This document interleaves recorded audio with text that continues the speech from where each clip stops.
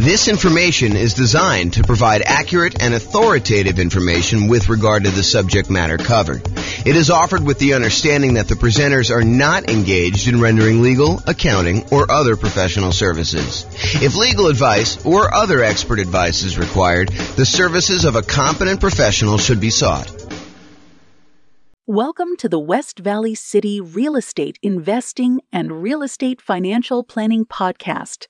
Learn all about investing in real estate in West Valley City, Utah, with a combination of real estate financial planning and modeling with numbers specific to West Valley City, plus syndicated, more generalized recordings of live and pre-recorded real estate investing classes, not all of them specific to West Valley City.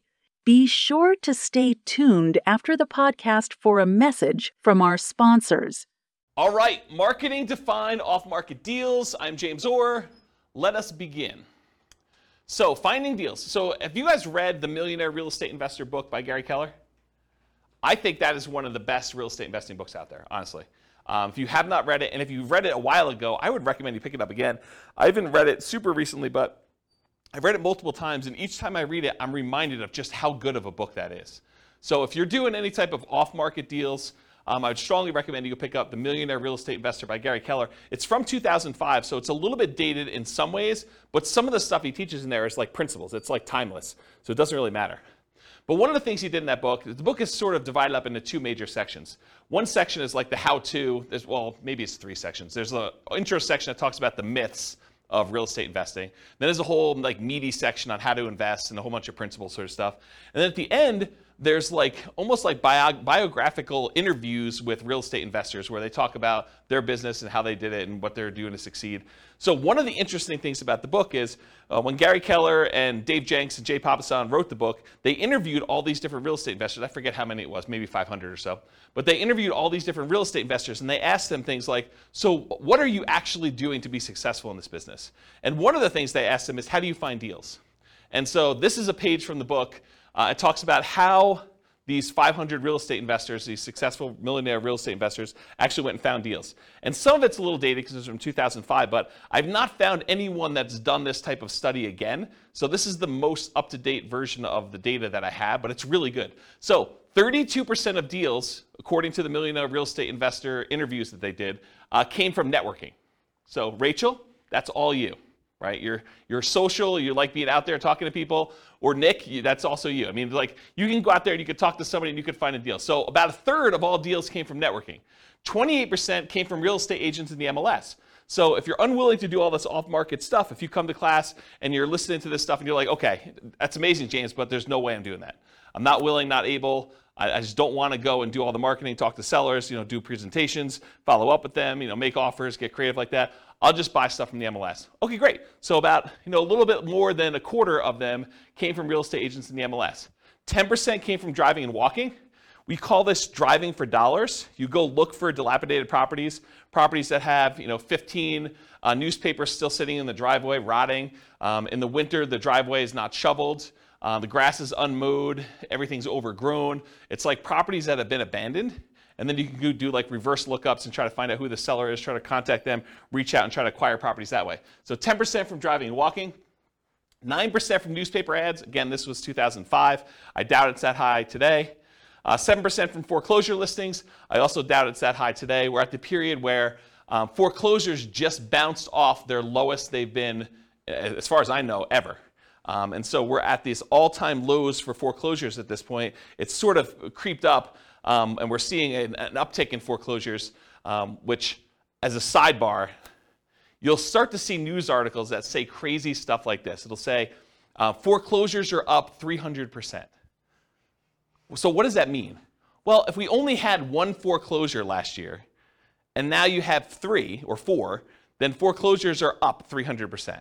So you got to be really, really careful when you hear crap like that. Understand what the numbers mean. So if you had a really, really low number of foreclosures and now it's up 300%, yeah, and you want to look at historically how it relates to, what you've seen. And it's not just that, yeah, it's gone up 300%, but there was 300% from almost nothing, right? So that's where we are right now, is that we were at almost nothing. We were in this unbelievably hot real estate market after we kind of dropped interest rates with COVID and everything like that. And the demand for properties was insane. You see 20 offers on a property. And so it's really, really hard to have a foreclosure when, even if you're behind on your payments, you go list it with a real estate agent, and over the weekend you get your property bid up and you're able to sell it and walk away with money. So it would take a lot for you to have foreclosure in that particular situation where the real estate agent couldn't come in and just help you sell that property. So we had really, really low foreclosures. Now I think we're going to start seeing an uptick in foreclosures, especially as the market softens. But it could take some time. It's not like these things happen instantly overnight. So that's my kind of side note there about that. But 7% were from foreclosure listings, and I do think that that will be a viable strategy moving forward. Right now, though, as we kind of do this recording in, what are we in, July? June? We're in July? July 27th, 2022. We're at a low, and I expect that to kind of pick up. But it's really, really low right now. 4% came from for sale by owners. 3% came from the internet database research. 2% from targeted marketing, and 5% from other. So if you're kind of wondering where deals came from for at least these particular successful investors, that's where they came from. Any questions on this? All right, cool. So why do we even care about doing marketing and finding motivated sellers? Because that's really what we're talking about. We're trying to find off-market deals, right? We're trying to find a seller who's motivated, who we can go in there and buy the property. But why do we care that they're motivated? I think for two reasons. I think finding creative transactions. If you go watch the creative transactions class we did, was that 2 weeks ago? It wasn't last week, right? But last week was partnerships.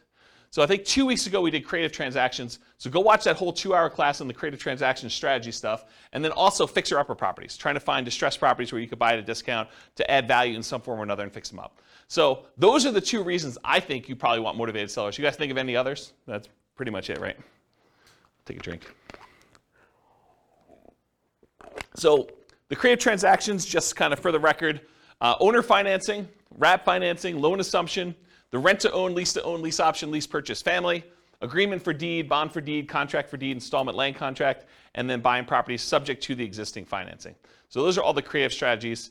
Go watch the creative strategy class. I can't cover a 2-hour class within another 2-hour class, which is probably going to go the full 2 hours, is my guess. All right, so when I like to think about this real estate entrepreneurship model of going out there and finding deals and doing the business of being a real estate investor, marketing to find properties, doing all this stuff, I think of it as a whole process and system that we have. And so I've taught classes in the past. I'm not going to do it anytime soon, but this is my visual of the whole business model. There's everything from your kind of goals and affirmations and stuff to the daily marketing checklist, which where we are right now is this seller's process of doing marketing to find sellers, but there's also marketing to find buyers and renters and private lenders. All the different seller checklists, your callback, your research, making offers, following up, under contract, bought it, inactive, all the buyers checklists, the dream team checklist, the property management checklist, and the different steps in that, and then the business management checklist. So tonight we're really focused in on just this one small piece, and that is the daily marketing checklist and finding sellers. How do we go and find off-market deals, sellers specifically? So this is the daily marketing checklist, and we're just covering sellers tonight. That's all it's saying there. Okay, so doing marketing. When we do marketing, marketing really is broken down into two categories: one-step marketing and two-step marketing. One-step marketing is where you can actually make the sale in one step. You put out a flyer, you give someone everything that they need to know on the flyer in order to be able to make a decision to buy or not buy, and that's done in one step. Real estate transactions are a little bit more complicated, and so those tend to be done in what we call two-step marketing. You usually do marketing in order to get a seller to raise their hand and say, hey, I'm interested, I want more information, and then you follow up and you do like more salesmanship or more information or kind of different steps in the marketing process in order to give them everything else they need to then make a decision to do that. So specifically with motivated sellers, we're trying to get sellers to raise their hand and request more information. We're not trying to buy the house on the first ad. Okay, so realize that the intent of the ads for all the stuff we're going to talk about tonight is not that we're trying to buy the house with the first ad. You're trying to get them to raise their hand and ask questions and be interested enough so that you can then talk to them, give them the information they need, answer all the questions they have, and then help them make a decision to either sell you their house or use something else. Make sense? All right. The right side of the desk. I was really fortunate. I had besides my father, who's also a real estate investor, I was really fortunate. I had a great mentor. He was a guy, lived in Houston, Texas, big home buyer down there. And he explained this concept to me. And the concept is being on the right side of the desk. Imagine for a minute you're like going to a bank.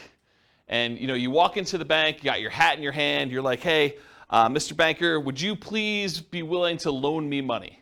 So he's sort of in the position of power, you're going there, and you're almost like begging them, to kind of loan you money. Do I qualify? Can you please help me? What do I need to do in order for you to loan me money? So as real estate entrepreneurs, real estate investors, what we really want to do is we want to be in the position where we're on the other side of the desk. We're on the right side of the desk, where the seller comes to you and they say, so tell me how your program works. How can you buy my house? You don't want to be chasing a seller and trying to buy their house from them. You want them coming to you and saying, how does your program work? What can you do to help me? Here's my situation.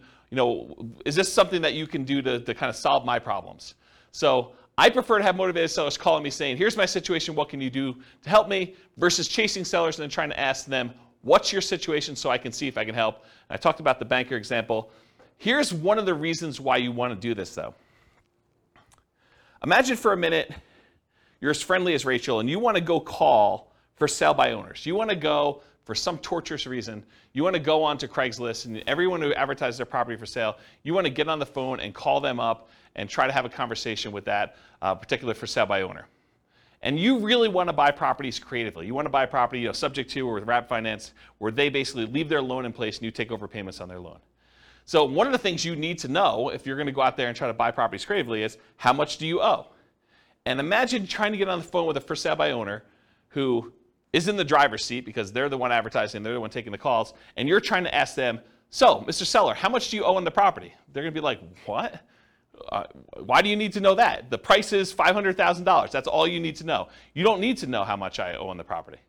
That's the problem with doing this sort of like chasing sellers. Now, if a seller calls you, very different situation. I think you're much more likely to get a compliance from a seller to be able to tell you how much they own a property if you ask them if they're calling you versus you directly try to chase them and call them. Now, that's not to say that all sellers that call you on your marketing are going to automatically volunteer that information. And honestly, with as much information technology and how much information is available in a lot of markets, you're going to be able to find this out by looking it up on the internet. However, I think if you're trying to make deals like this, you're much more likely to get compliance and to be in the right position of authority by having them call you from marketing. Does that make sense, everybody? Okay. All right, so a little story time. So this was probably 2008, 2009. 2009, I'd hired a full-time assistant to help out with marketing in order to buy properties. And one of the things we were experimenting with, and it worked out really well, is we would put marketing out there, and when they called in from the marketing, we had them go to a live answering service. And so they can call 24 hours a day. The answering service was staffed. It was like one of those, like, if you're a medical doctor or something like that, and you want like an after-hours call center where they're willing to take messages, and it's that sort of like answering service thing. And you can give them a list of questions you want them to ask anyone who calls in, and they write down the answers and they send it to you. I think it was by email at the time, and then sometimes they even record the calls and they'd send you the recording of it. So I was like, okay, let me do some experimenting, and this is what we ended up doing. So when we did like marketing out there, I think we were doing mostly postcards at the time. We did postcards out there, and then when someone called in the postcard, they got called into the answering service. And the answering service would ask these 3 pre-qualifying questions to someone when they first called in. This was completely the first contact they ever had.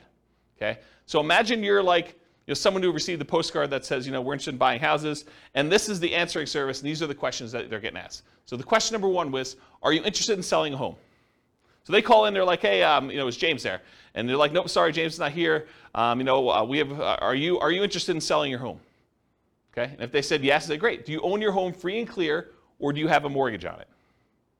Oh, I have a mortgage on it. Well, great. Are you looking to sell the property for what you owe?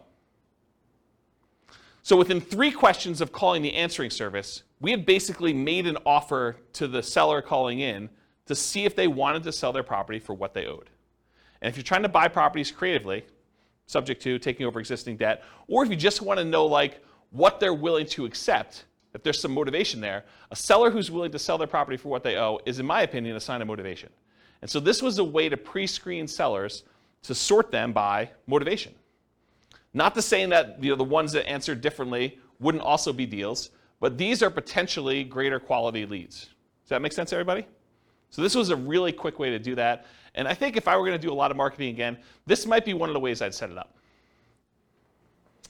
Okay, so let's talk a little bit about some philosophy. So as a backtrack, before I talk about philosophy, this class is set up in the format of a lot of pre-information about marketing, strategy, philosophy, how things work. And then toward the end, there are lots of examples of marketing pieces. I'll show you a whole bunch of different postcards so you can get a feel of actually what people are sending.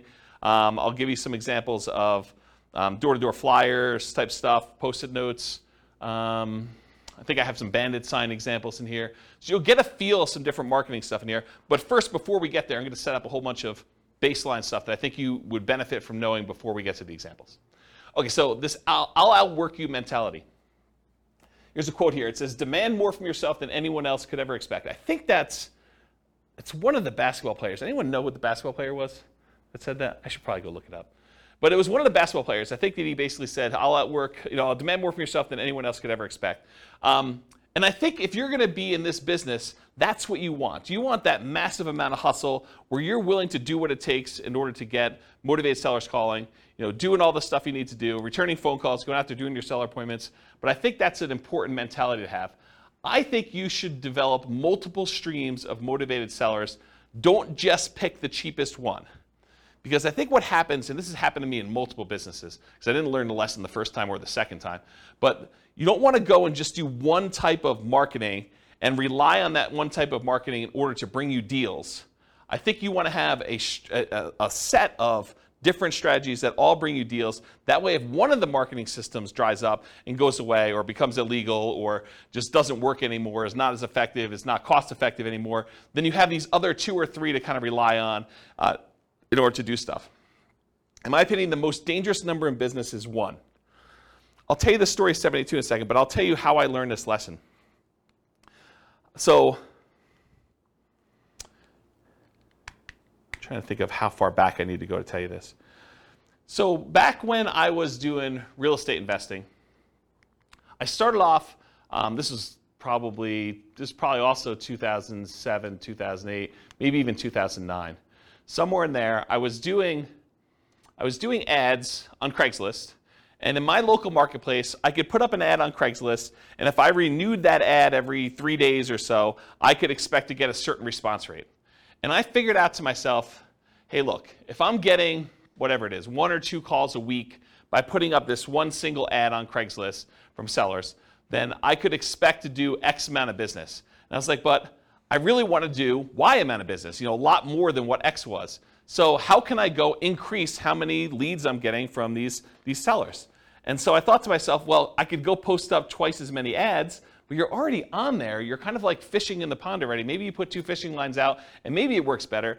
But I did some testing, and it didn't really work out the way I thought it was. I would get really good response on one, but if I did more than one, it just seemed like I was spamming Craigslist and doing it more than once. However, I could say, hey, look, I'm doing this here in Fort Collins.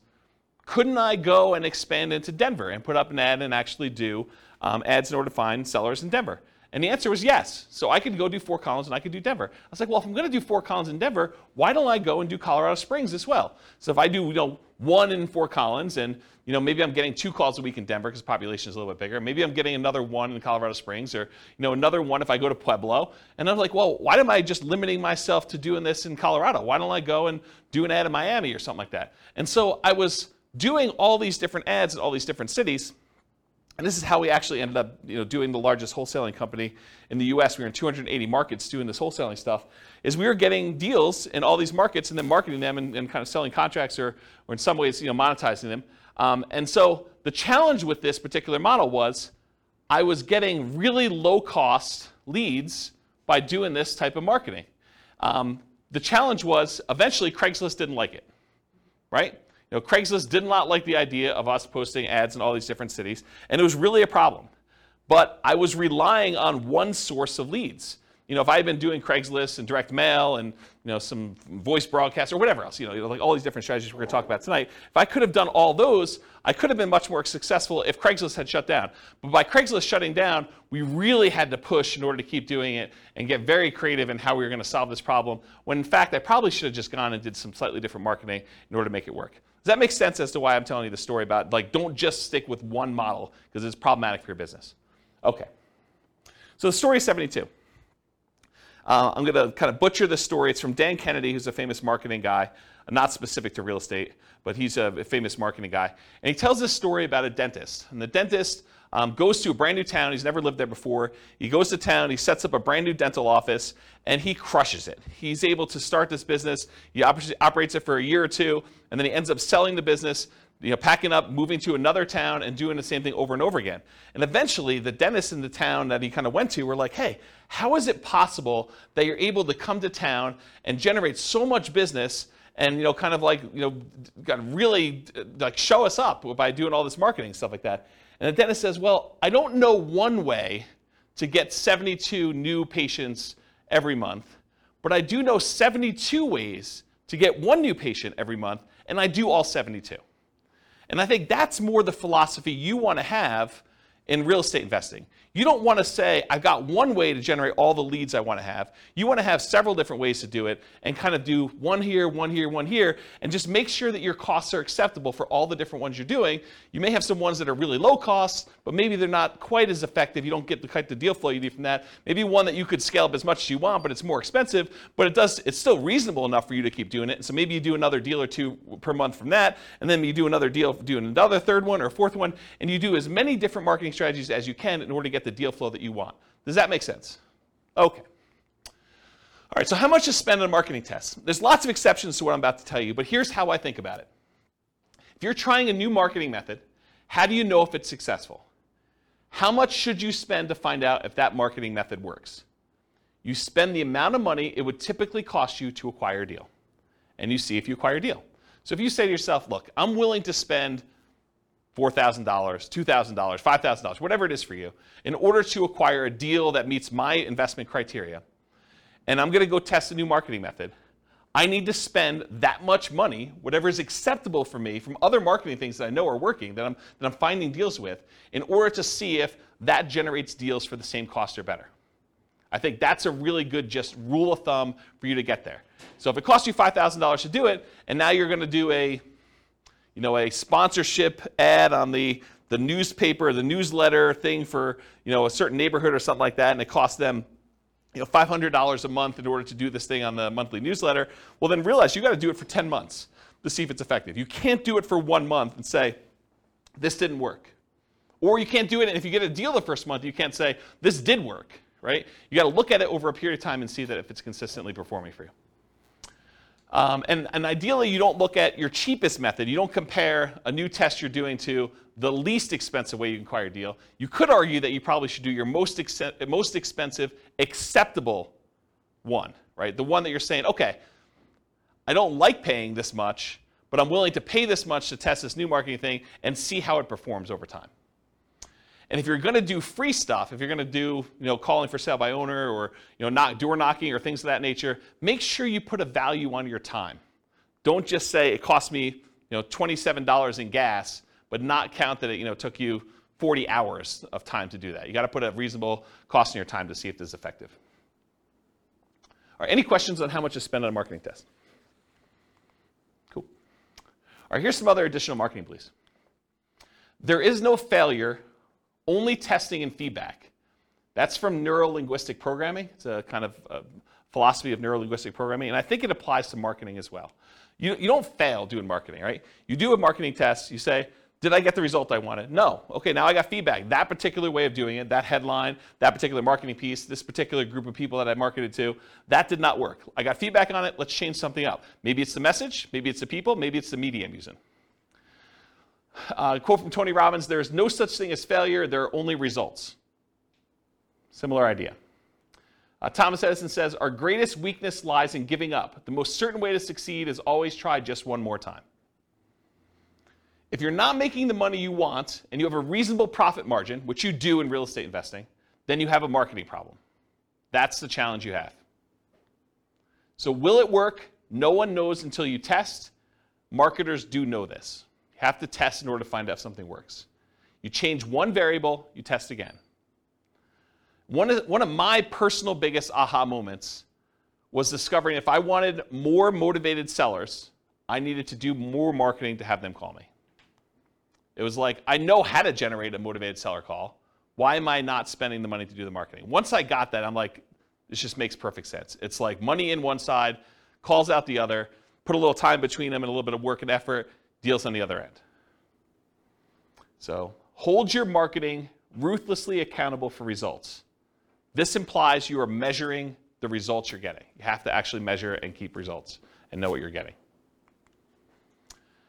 I personally believe you need to get good deal flow, have enough deals coming across your desk so that you can see a reasonable number of deals and start sifting and sorting. You're not trying to convince all sellers. And we'll talk about this when we talk about lazy and poor marketing, but the challenge when you're not willing to spend money and have enough deals coming across your desk and you're doing like poor type marketing where you're willing to put in time and effort into it is you work so hard to get a seller that when you finally find one that's motivated, you try every possible way to make that deal work. But sometimes the seller is motivated, but the numbers or the deal just doesn't make sense. You know, like you're trying to buy a property, it's worth $400,000, they owe $420,000. You're like, the guy's motivated. Yeah, he's motivated, but you can't make that deal work. You got to just move on to the next deal. And if you had 10 other calls coming in that day, you'd be able to move on. The challenge is you only had one call that week, and now you're trying everything. You're like, you're coming to class, you're asking me, James, so I got this motivated seller. You know, he wants to sell me the property. He owes $420. The property's worth $400. Pass. That's my solution. It's like I'm not trying to get creative and make a non-deal a deal for you, right? But if you had 9 other calls that day, then you move on. Otherwise, you're like, there's got to be something in here. What's the old joke about the kid and the pony? There's got to be a pony in here somewhere, something like that. I don't know. Anyway, so stop trying to convince all sellers. You're not trying to do that. You're sifting and sorting sellers. Start focusing on emphasizing solutions you can offer that would be good solutions to you and good solutions to that seller. The language of, well, here's what I could do. Would that work for you? Makes a lot of sense. Only 25% of leads are legitimate and should advance to sales. And that's from Gleanstar Research. Only 25% of leads are legitimate and should advance to sales. Not every one is going to be a good fit for you. You're not trying to have a 100% conversion rate. That is not your goal. We'll talk about conversion rates in a little bit. All right, feast and famine. You got to keep the pump primed even when you're drinking from the fire hose. Don't turn off the marketing and then turn it back on when things die out, because it takes time to get everything going again. You want to keep your motivated seller pipeline filled. What I did is I figured out my numbers, and then I sent out enough marketing to get 1 call per day, my ideal pace. That's the pace I wanted to work at. So I figured out, after doing it for a little while, hey, look, I get about a call for every X number of postcards I sent out. I think it was like 140. I think that was my number. So for every 140 postcards I sent out, I would get about 1 phone call. And sometimes you'd get like lingering ones, but that was like the 1 phone call within a reasonable amount of time. And then you get the lingerers who saved it and they call you 6 months or 3 years later. Okay? Which you do, you get those. You get a little bit of like build up over time. But I was like, hey, look, if I want to call a day, I send out 140 postcards. So you don't have to do this, but I wrote software where I had the list of people I was mailing in a database, and I just exported 140 of them a day straight to Click-to-Mail. And I would send out the postcards that way. Okay? And that would give me about what I needed. Sure, there were days when I didn't get calls. There were days when I got more than 1 call. But it was about that pace. And I didn't start it and stop it. Right? Or you could work backwards from your ideal goal, and we'll talk about how to do this in the modeling spreadsheet.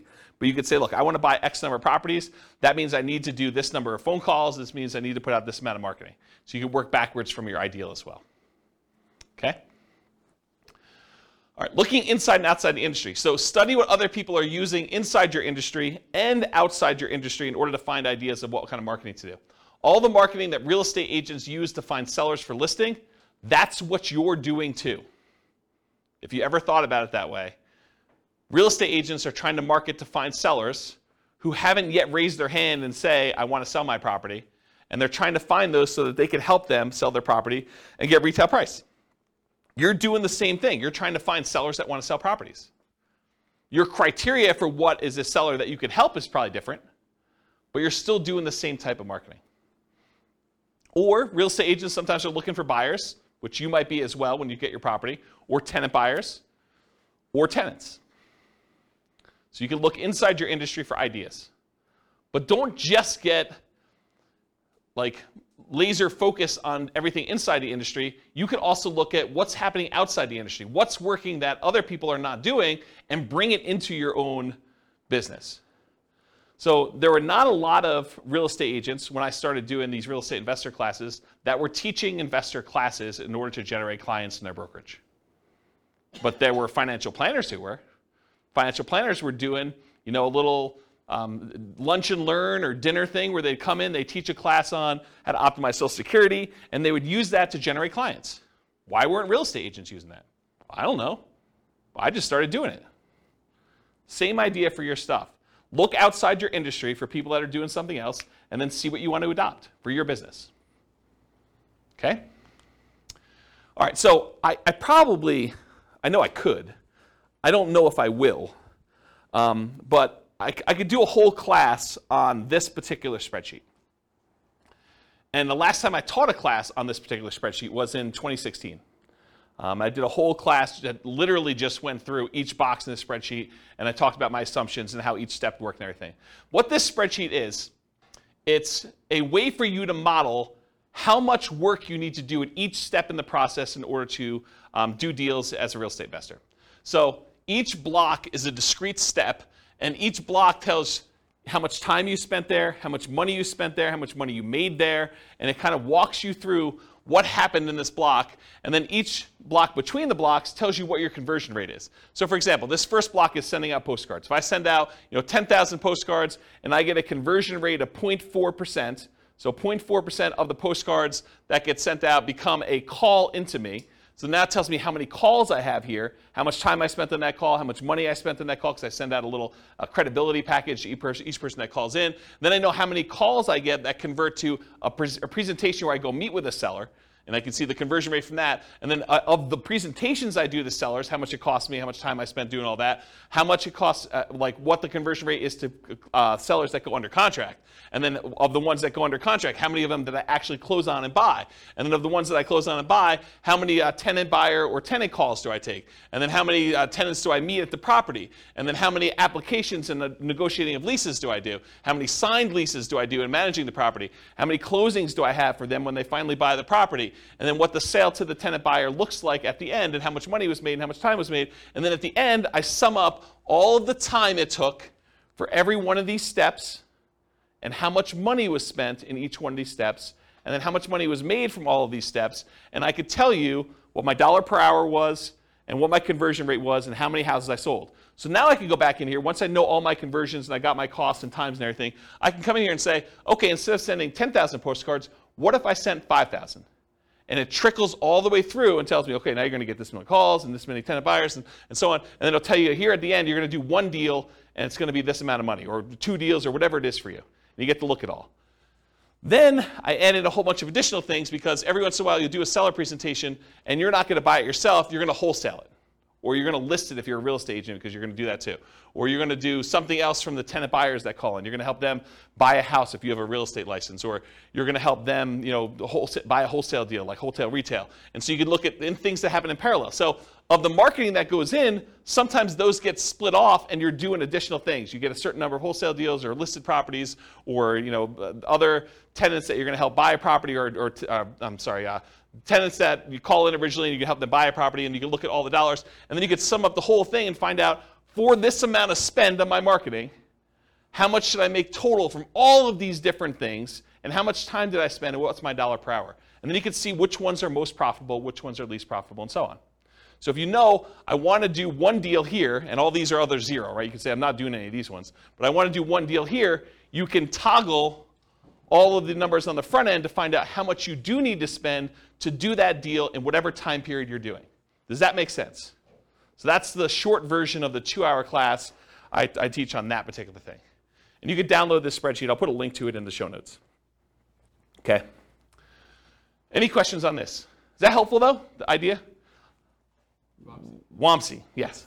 So my question is, so this is just for one marketing strategy when you post postcards, right? So this can be duplicated to multiple strategies, right? Yes, Wamsi. So the question was, in the one that I'm showing on the board, it is for one marketing strategy, postcards. You could do postcards and add another box for door-to-door flyers or for doing pay-per-click ads or doing search engine optimization. But you need to figure out what the equivalent time and money spent is and all that is. And then you could have them all go up and add into this field initial calls. Or you could do as different ones, because if your conversions are different for different types of lead sources, you may want to have certain parallel steps, and then eventually they all merge together into something and kind of expand out. So yes, you could do it that way. For this one, I simplified it. It's only doing postcards. Got it. Yep, good question. Any other questions? Cool. Is this helpful? Crazy stuff? Yeah. Okay, target profit. So it can vary depending on your market, but in general, I'm going to pull out a number and say $25,000 per deal, or 10% of purchase price to adjust for higher, lower price houses. Now you could decide, hey, my profit margin is 50K and my houses are really cheap. Or you could say, hey, look, in my market, it's really, really hard to get a deal, period. I'd be happy with $15,000 or $10,000 or whatever. And then you could also say, look, I want $20,000 base plus $10,000, $15,000, $20,000 for each year that I hold the deal. Because you may decide, hey, look, I want to make $20,000 up front when I buy this. But in addition to that, if I'm going to hold this property for 2 or 3 or 4 years with a tenant buyer in there, I want to make extra profit per year. And you figure out what your numbers are for you making sense, and then you do that for that. And then I think, again, this varies a lot, especially with inflation type marketing you're doing, but to spend $2,500 in marketing to net $25,000 seems like a reasonable ratio to me. Okay? That's a 10-to-1 profit to marketing ratio. For every $2,500 you spend, plus some labor, because there's definitely time involved, as I talked about in the last spreadsheet, plus some labor. So for every $2,500 you spend, you make $25,000 on the deal on the back end. For every $100 you spend in marketing, make 1,000 is another way to think about it. In a more normal market, maybe your numbers go up to 20-to-1. So $2,000 for every $100 you spend. And in really, really hot markets, it might be worse than that, right? You may have to spend more money in order to get a deal and still only make the $25,000. Okay? Any questions? All right, so goal. So if you want to do 20 leads a month, budget about $2,500 a month or whatever your marketing dictates that you do. You buy one house per month. If your goal is 40 to 60 leads a month, you budget $5,000 to $7,500 a month. You buy 2 to 3 houses per month. Now realize inflation, how hot or cold the market is, market temperament, may force these numbers up. Okay? Occasionally, someone will come to class and they'll be like, James, $2,500. I wanted to do nothing down deals. $2,500, that seems like a lot of money to do a deal. Well, if you were going to go buy a regular property and do a regular loan, just to get the loan, the cost to do the loan could be $2,500. Not including anything else. I mean, you're probably still doing a lot of these costs if you do it, but you're going to have inspection stuff if you're going to do inspections on a property. You may have an appraisal done. May not have an appraisal done if you're just doing something creatively, but to do that. What's an appraisal run these days? $800, $900, somewhere in there? Just to do that, right? So $2,500 seems like a deal. Any questions on this? All right, motivated sellers for lazy and poor folks. So lazy methods are more time than money. You have more time than you have money. I'm sorry, lazy method. I was like, that doesn't make sense to me. Lazy methods are more money than time. I was like, yeah, that doesn't make sense. So more money than time. You're willing to spend money because you're unwilling to do manual labor in order to find motivated seller leads. It's easier to scale up in size. You just spend more money, you get more leads coming in. It's harder to scale up when you're doing poor marketing methods because you have a limited amount of time that you can spend. Okay? You sift and sort for great deals. You get enough leads coming in where you're just basically saying, this is what I can do to help. Does that work for you? They say no. Great, you follow up, but otherwise you move on. You're not trying to force a deal. With poor methods, you have more time than money, and you're willing to invest that time to find motivated sellers. It tends to be time intensive and therefore harder to scale. You tend to want to work or overwork every lead, leading you to try to make non-deals or bad deals into deals. There is some overlap between the two. One example is bandit signs.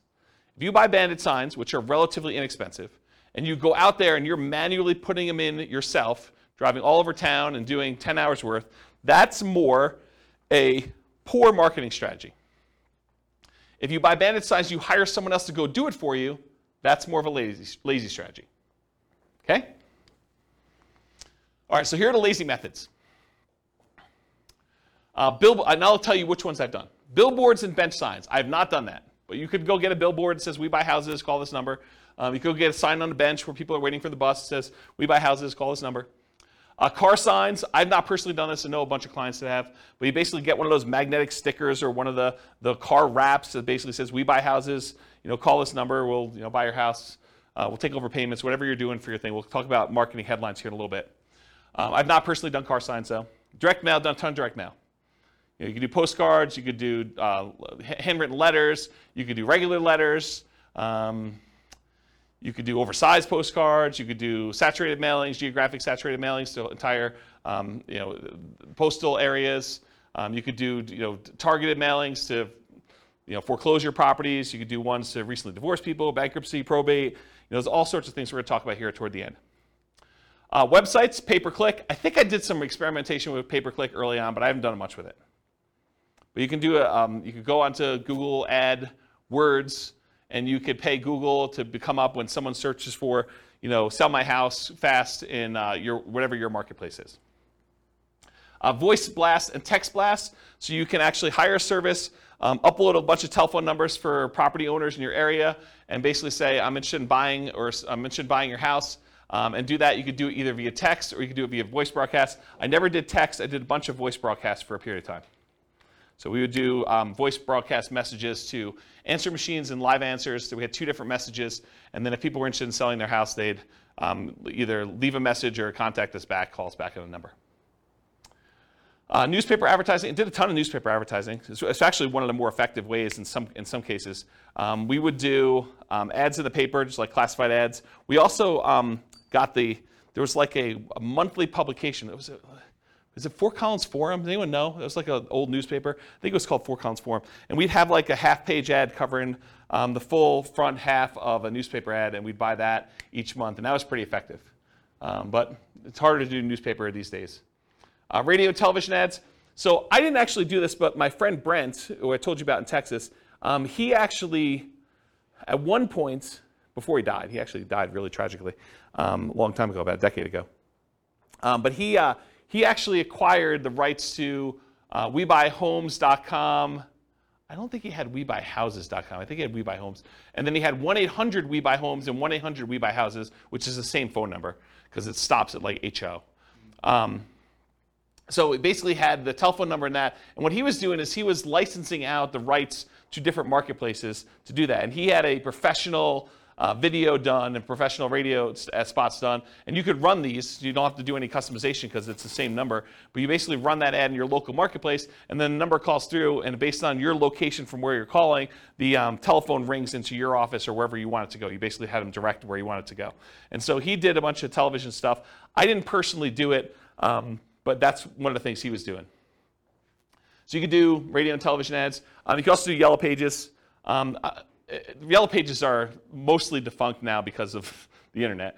But there were some interesting lessons to learn from things people would do in the Yellow Pages. Instead of just advertising in like the real estate services section, some people would advertise in the money to loan section, because if you think about like where your sellers are coming from, a lot of times they're looking for solutions other than selling their house before they get to the point where they realize they need to sell their house. And so a lot of times some investors would actually have a separate business that would make loans, and then they would use that as a lead generation tool in order to find sellers that were going to be early on in their pipeline. Does that make sense, everybody? What I said? Okay. All right, any questions on these lazy methods? We're going to go into some detail here. Yeah, Ben. So you said for the direct mail, you can mail to the foreclosure houses and people who got divorced recently. How do you get to know that information? The list? Yeah, I'll give you some sources for lists here in a little bit. Yeah, these are places you can buy them. Yep. So the question was, where do you get the list for people going into foreclosure or people that had a bankruptcy or something like that? And you can buy it from list brokers. Yep. Okay, any questions on lazy methods? We're going to go into some detail on mostly direct mail. I think that's mostly what we're going to cover from tonight in detail. Any other questions on this stuff? All right, cool. So here's some of the poor methods. If you're willing to put in more time, bandit signs as an example, although I told you if you want to do bandit signs and make them lazy, you can actually pay someone to do them. But bandit signs are those yellow corrugated plastic signs that go out there. You may have seen them, says, lose weight now, or, you'll see them in new construction neighborhoods where people are advertising, sign up for this internet service or sign up for Comcast or Xfinity or whatever it is. So you'll see those types of signs. Or you'll see them sometimes for like churches. They'll say, church service, and they'll kind of use those. But you could use them. It says, we buy homes, we buy houses. I'll show you some examples of those.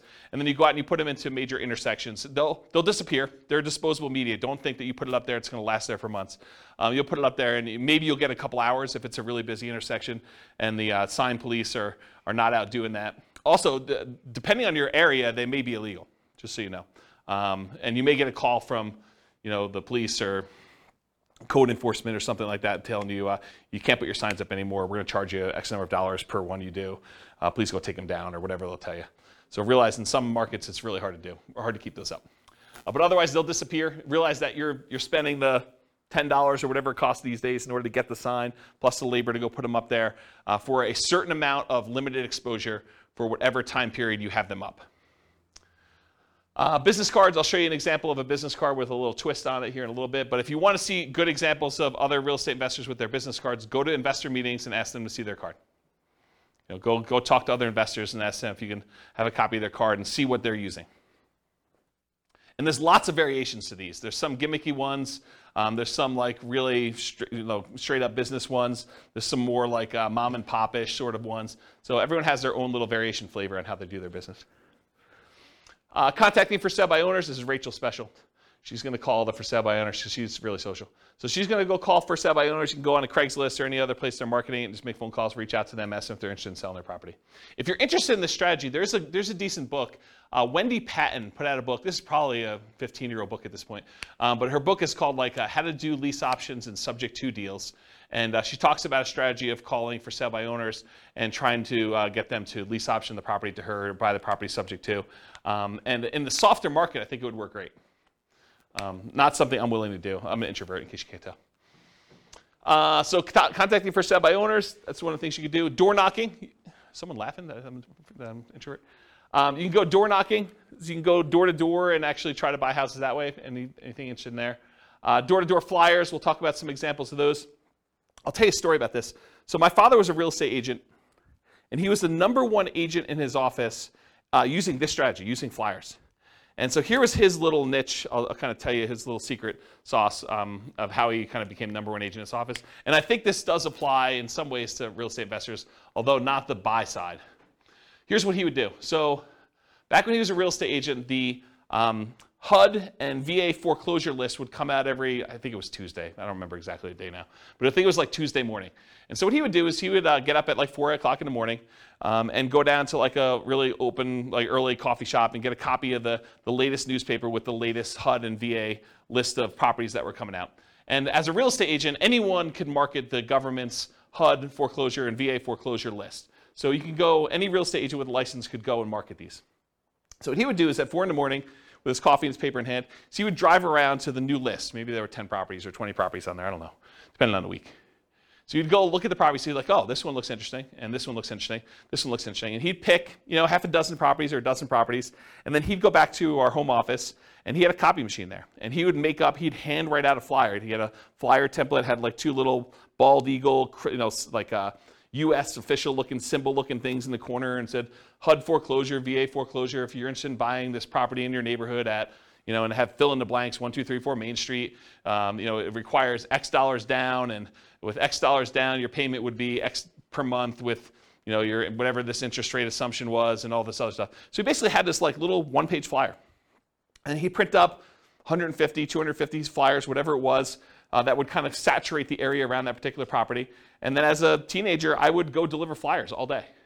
And so I'd go out and walk the 200 nearest houses to that particular property with that particular flyer. And on the back, he had all 6 or 7 different properties with just a summary of them in case you're interested in any other ones.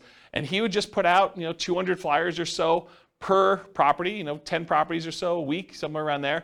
And he'd sell a bunch of them, a couple a week, where he was just out there doing that. And so if you want to do flyers can be really effective for finding, in this case, buyers, but it could also be effective for buying sellers as well. We've done some flyer type stuff, mostly door hangers and sticky notes is what I've tested. I haven't done as much flyering for that stuff. And by the way, I've not done door knocking personally. Okay, so we'll talk about some sticky note stuff. Driving for dollars, we talked about that, going around trying to find abandoned properties, dilapidated properties. Flyers and free flyers. So the flyer method we've kind of talked about, but the free flyer method I think is interesting enough. So for somebody who doesn't have a lot of money, you can go find 3 other businesses that are non-competing with you, the pizza guy, the car wash guy, the homeowner's insurance guy, whatever it is, and you could get them to each be willing to pay 1/3 of the cost to deliver 500 flyers to a particular neighborhood. And it's 1/3 because you're going to have 4 ads on that page, them 3 and you, but you're not paying. You're kind of riding free by coordinating this all with the 3 different businesses and having the printing done and having them delivered and all that stuff. So you charge them 1/3 of the cost to have all the printing done, all the delivery done, and you're kind of taking 1/4 of the flyer space in exchange for you organizing it. So you can have an unlimited flyer budget if you really wanted to, if you're willing to put in the effort and do manual labor to do that. Okay? Networking, we'll talk about an elevator speech here in a minute, but Rachel loves to get out there and talk to people, as does Nick, and he can go and find deals that way. Real estate agents, that's another way to find deals that doesn't require a lot of money. Posting ads, if you're going to go willing to go on like these websites like Craigslist or places like that, you can put some ads up there. Promotional clothing, the We Buy Houses t-shirts and We Buy Houses, sponsoring the baseball team and stuff like that. You can also find real estate wholesalers and bird dogs who are willing to go out there and find deals, and then they'll sell them to you for a fee. So realize you can go do that. And then websites, you can do search engine optimization so that your website comes up for people searching for Sell My Home Fast or We Buy Houses in whatever market you are, so that your website comes up for that. Or you can do content marketing, write articles that are solving the problems of the sellers that are trying to solve their problem. I can't afford my payments anymore. What can I do? How can I borrow money to stay in my home? And you write solutions to those problems. And if that solution doesn't work for them, they may want to have you out there to buy their house by having a little ad on there. Or doing social media. Okay. Any questions on poor methods? Have you seen any numbers on anything social media related on conversion rates and how well it's done next to some of the other? No, I haven't seen actual numbers on the conversion rates for social media. My guess is that they're really low because I know the stuff for real estate agents.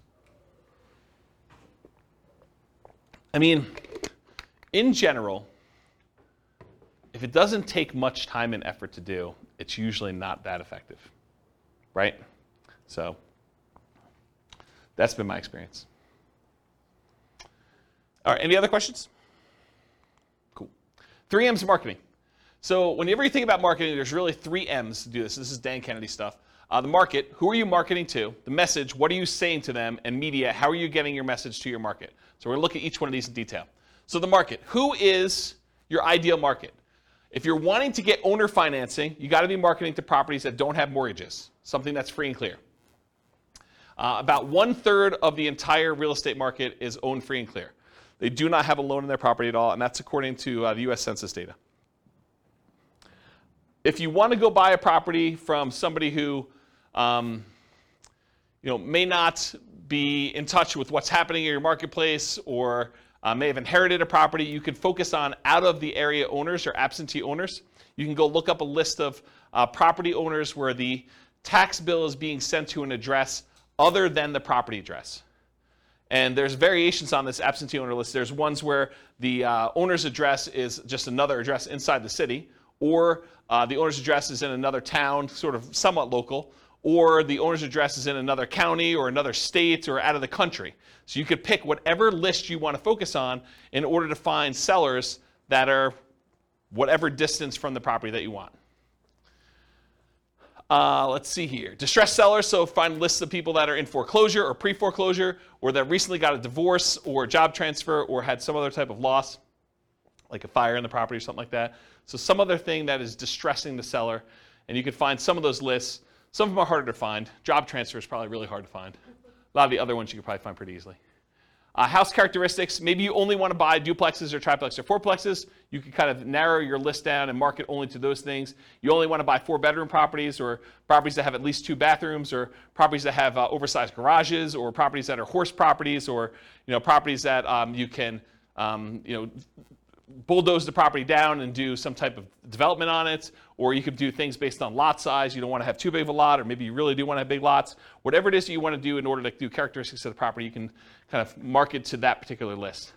And then anything other than that, bankruptcy, divorce, whether that people who recently got married, probate, or assisted living, you can kind of focus in on whatever niche you're trying to serve. Any questions on market? All right, this picture is from the Millionaire Real Estate Investor book by Gary Keller. And in this, he basically determined which part of the real estate market was ideal for real estate investors. And so there's 4 different characteristics he's measuring here.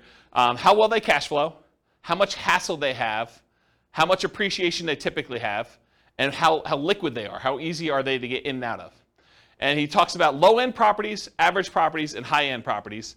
And then he shows you, on a scale of cash flow, whether it's low or high or medium, hassle, low, high or medium, appreciation, low, high or medium, and liquidity, low, high, medium. So for example, liquidity, low-end properties have low liquidity.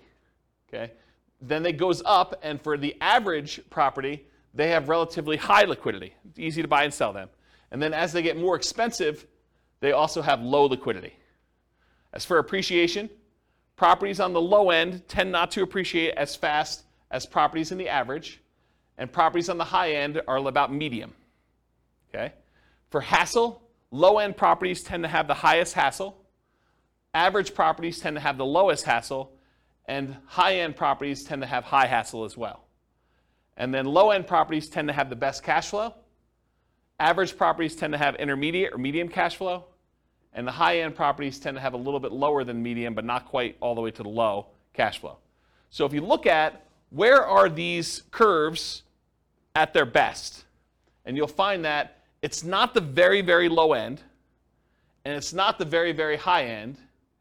The great deals tend to be at like the quartile, about the 25th percentile of the marketplace, and good deals tend to be in this kind of like median section around the 50th percentile. So have you ever heard me in another class say, we typically like to invest in the second quartile. You don't want to be buying the cheapest stuff. Although, as I say this, there are niches where you could decide, hey, listen, my specialty is low-end properties, or my specialty is luxury properties. And you can make that work. But in general, the kind of sweet spot is that second quartile. Not the cheapest stuff, and usually below the median. Okay, so that's generally where it is. Now, does it have to, if you say, I don't buy, median's 500,000, I'm not buying 505. No, I mean, you can go a little bit above it, but you don't want to be crazy. Okay, any questions on this? Being in the middle of the market. Cool. All right, so here's some example motivated seller marketing headlines. You can do stuff like, we buy houses, or we buy houses cash, or we buy homes, or we buy homes cash, or cash for your house, cash for houses. Sell now for cash, cash now for your house. Sell your house in 9 days. Here's one I like. How to sell your house as is for a fair price on the date of your choice. Or how to sell your house for full price on the date of your choice. How to sell your house as is for a fair price in 9 days. Discover how to sell your house quickly. Sold in 9 days. We buy houses, we take over payments. Stop foreclosure, avoid foreclosure, facing foreclosure. We buy houses any condition or situation. We buy houses any price or location. So those are some different examples of motivated seller marketing headlines that you could possibly use. Nick? What's the 9 days? Why 9? Specific number? and you can do it. Something that you can perform on. If someone is really distressed and they're like, look, I need a quick solution, someone that could buy their house in 9 days is attractive. I just wondered why 9, that specific number. Yep. At least the amount of days to be able to close a deal. No, I mean, you probably could close faster than that. You can do 8 days. You can do 11 days. Whatever you want to do. Yeah. Should be believable. Any questions on headlines? All right, so here's an example, probably one of our first examples of actual marketing. Alternative headlines, often used on media like sticky notes or some postcards. Notice, warning, or attention homeowner. So this is a sticky note. I licensed the ability to use this from a guy named Richard Roop. He does a bunch of marketing stuff for real estate investors. And so this is the example that Richard Roop uses. We've done these and they've worked really well. In fact, I have a funny story. So on this thing here, when you print them out, this shows up in blue. It's like Richard's initials and number 37. And we don't change it. It's always 37, no matter what it is and who it is. So I get this really nasty phone call from a seller who's like, if you ever put this sticky note on my door again, number 37. So she's all mad and worked up, and you can hear her crumpling it up in the background and throwing it away. So she's just really worked up. There's only like 3 or 4 really angry people in the world. They just move around a lot, so you'll run into them. But there's only like 3 or 4 of them. But anyway, you put these on the door, and you'll get calls. You'll get some nasty calls, but you'll also get some good calls on it. And so the postcard basically says, attention homeowner, companies now looking to purchase several houses in your neighborhood. Are you looking to sell soon? Blah, blah, blah, blah, blah. Call our 24-hour recorded message line. Remember, we're doing 2-step marketing. This is not enough to sell a property, right? Not enough to get them to convince you to sell them your property. So 24-hour recorded message gives them more information. Or go to our website and get more detail on that. Submit your property information.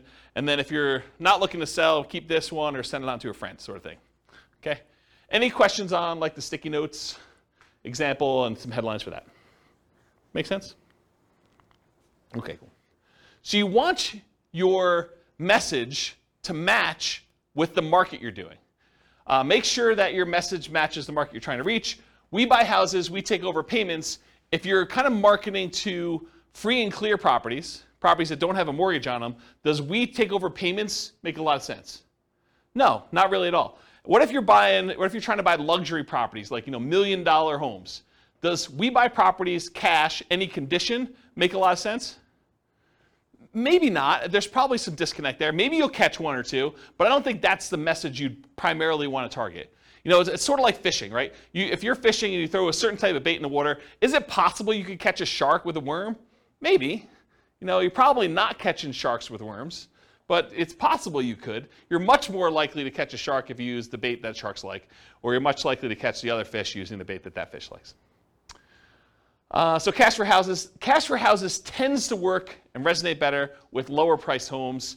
And then watch any foreclosure messages to make sure that you're targeting the right list for that too. Any questions on that? Multiple contacts. So you can double your transactions if you follow up. If you just do like this one hit and you don't follow up with anyone who calls you or does anything like that, expect your closing ratio to be much lower. But if you talk to someone on the phone, even if the solution is not good for them at that time, but you follow up with them over time, they've already expressed some level of interest, and a lot of times their situation changes. You can almost double your transactions, or in some cases more than double your transactions if you actually follow up with people. Or you can half your marketing budget to do the same number of deals. Another way of saying that. So repeat hits and repeat marketing, repeat mail to your mailing list, repost banded signs, renew ads. Part of the credibility you build up is when they see your ad all the time, right? If you only ran the ad once and someone is considering using you, but they go back to that newspaper or they go back to that source wherever they saw your ad and they don't see your ad anymore, they think that, yeah, I'm glad I didn't deal with that guy. He's out of business already.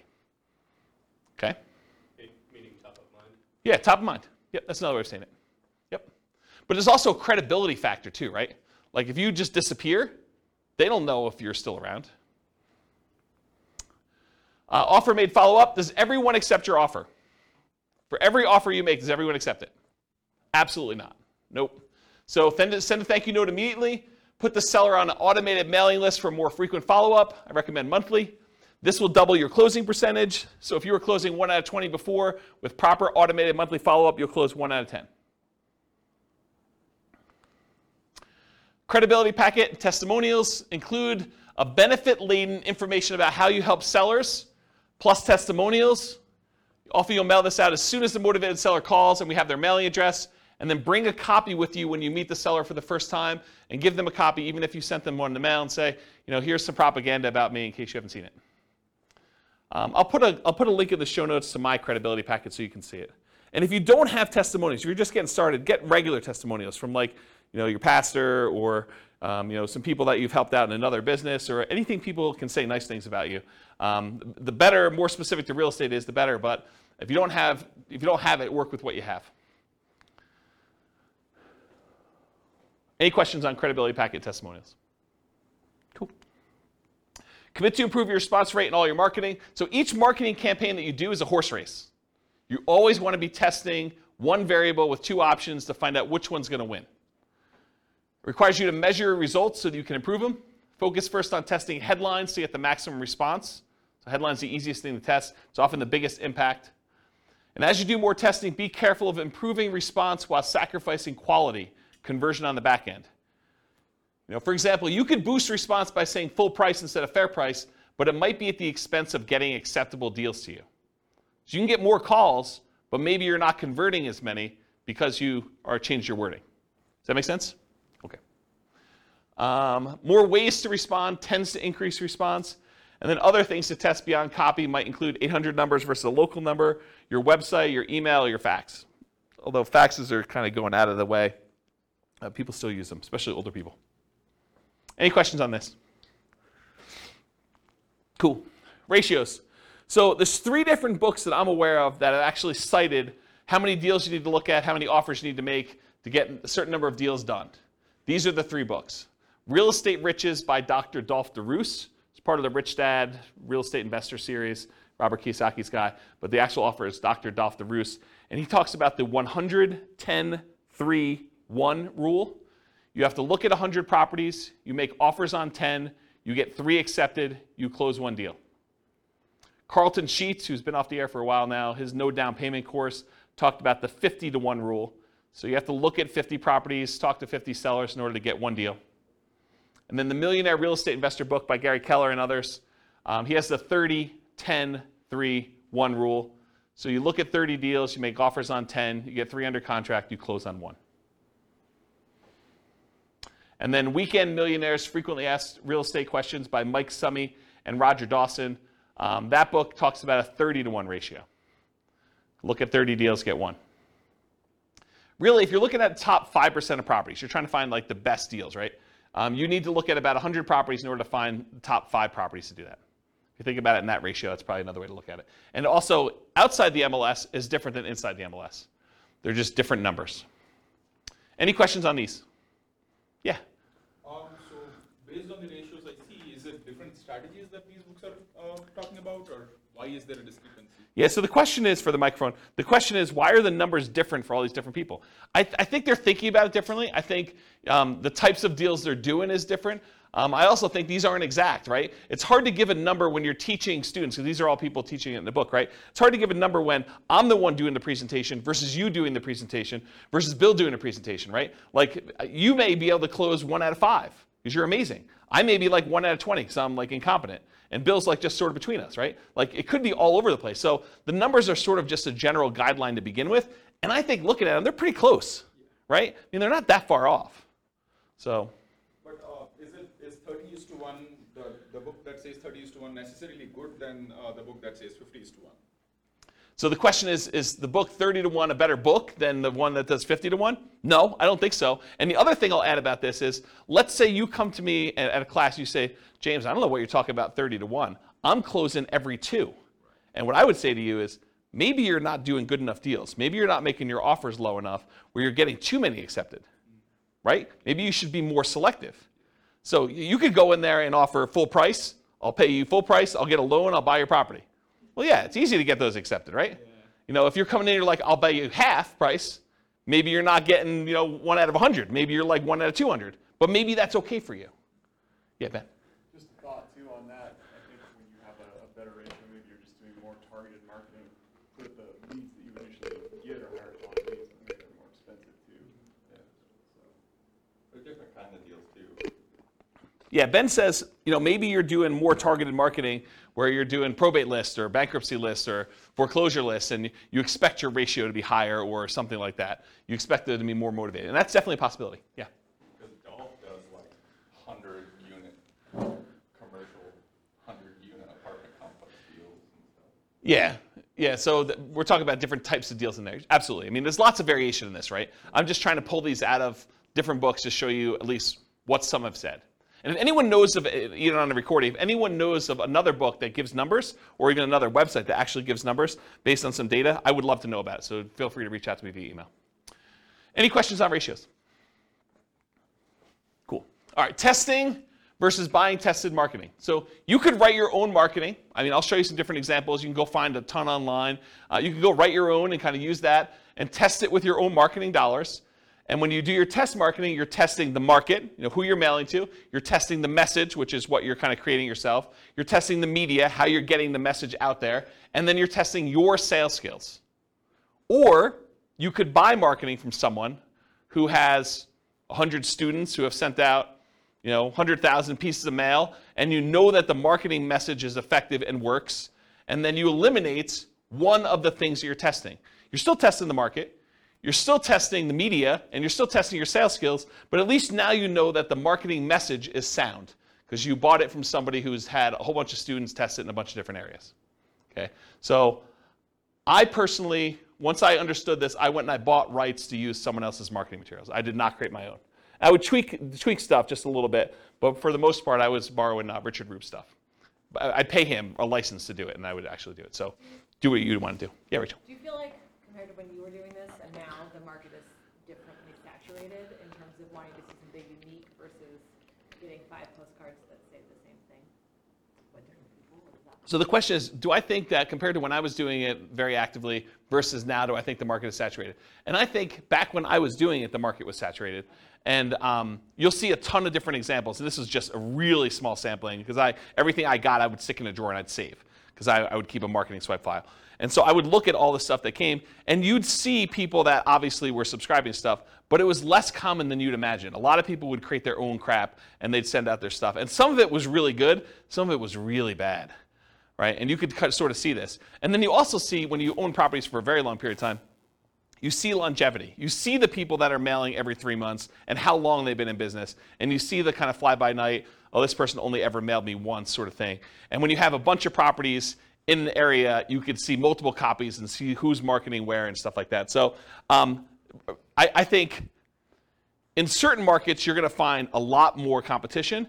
In other markets, you're going to find a lot less competition. And if you're marketing to do certain things, you're going to find more competition than other things. So there's, I think personally, a lot of fix and flip people out there. There's a lot of marketing to find fix and flip opportunities. It's just saturated market. There's a lot of folks that are willing to do that. There are probably less people willing to do creative financing.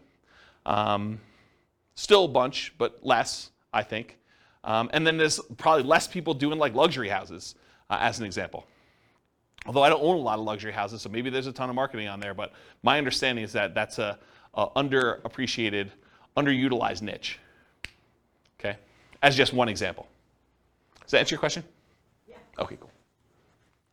All right, so sample elevator pitch. So, Rachel's out at a cocktail party and someone comes up to her and says, so Rachel, what do you do? This is what you say to somebody. An example. You could come up with your own, but here's an example of something you might say to somebody to describe what you do. So I'll just kind of read you it. Sometimes people need to sell a house quickly or would rather not wait to have it sold by a real estate agent or for sale by owner.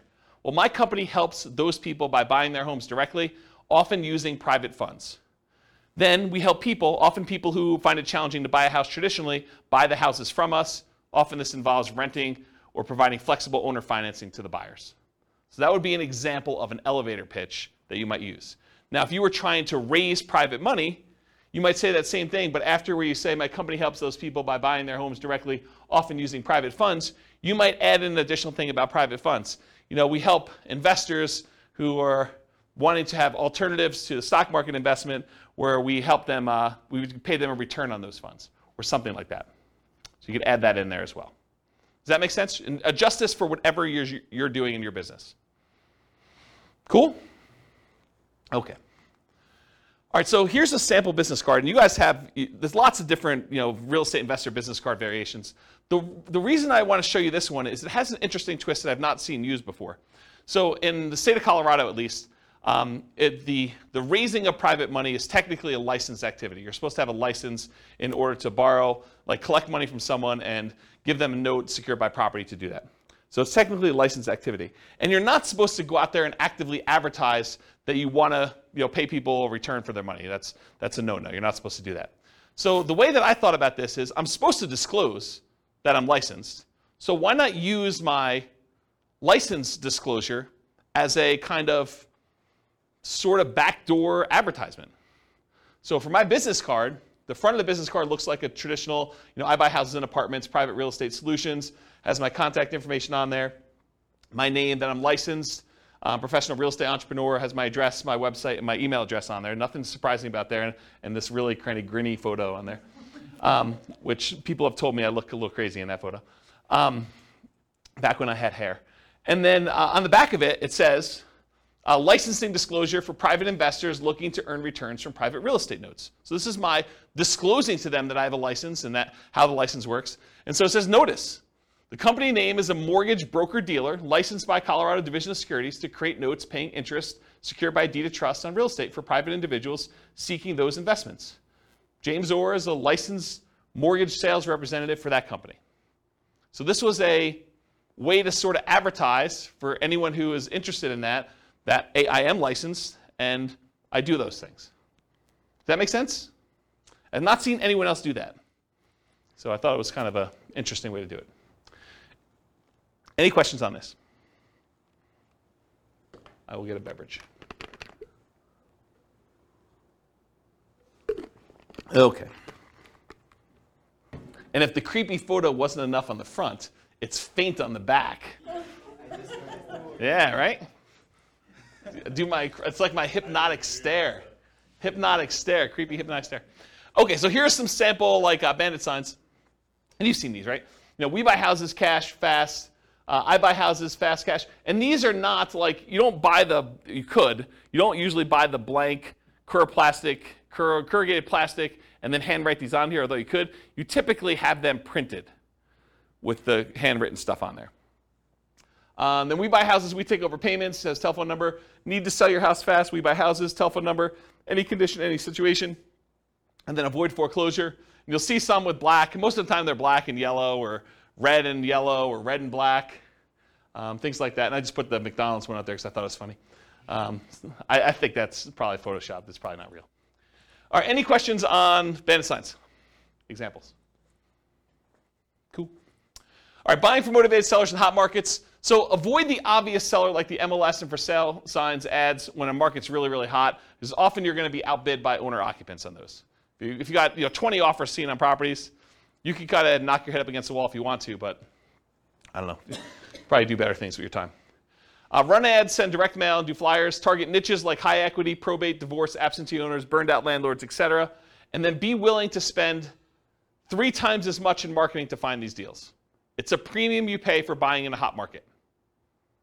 Network and seek referrals, solve problems. So sellers don't give away equity. They don't give you equity. What do?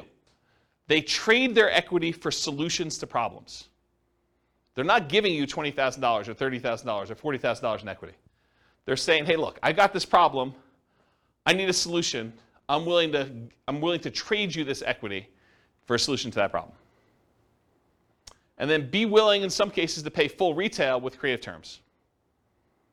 That's one way you can deal with hot markets. And we're sort of coming out of a hot market right now. Fed just raised interest rates again today by 0.75. It's a second or third increase. Third increase, yeah.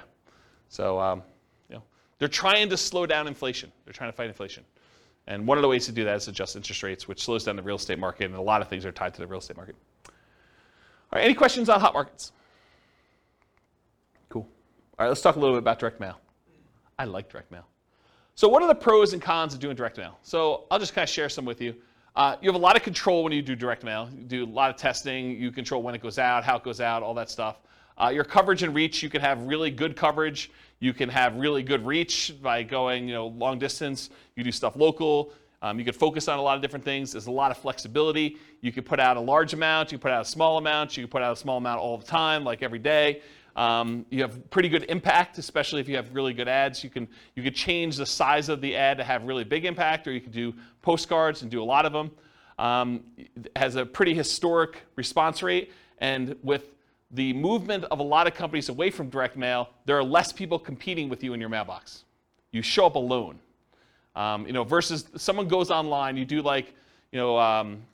pay-per-click, or you try to compete with SEO, and you want to come up for, sell a house fast in whatever your city is. Realize that you're not the only person trying to come up for that. There's other real estate agents, there's other investors, and so now you're competing with the 4 or 5 or 10 or 15 or 20 or 30 other people there. With a postcard, some days you're the only one that shows up there. Sometimes it's, you're the only one that shows up that month. So you definitely have a lot of ability to show up there without competition. You have selectivity. You can decide who you want to target versus having to hit a lot of waste, a lot of different people in there. It's highly scalable. You could decide you want to buy one house every quarter, one house a year, or you could decide you could buy 10 houses a month. Whatever you want to do. It's a very scalable type of thing with direct mail. It's relatively inexpensive to do. It's proven. A lot of people have used it for. And the other thing is privacy. If I want to find out what someone is doing in order to market to find properties, and you're doing stuff online or you're putting an ad in the newspaper, I can go look at that newspaper, I can go look at the online stuff, and I can see what you're doing in your business. And I can try to deconstruct that.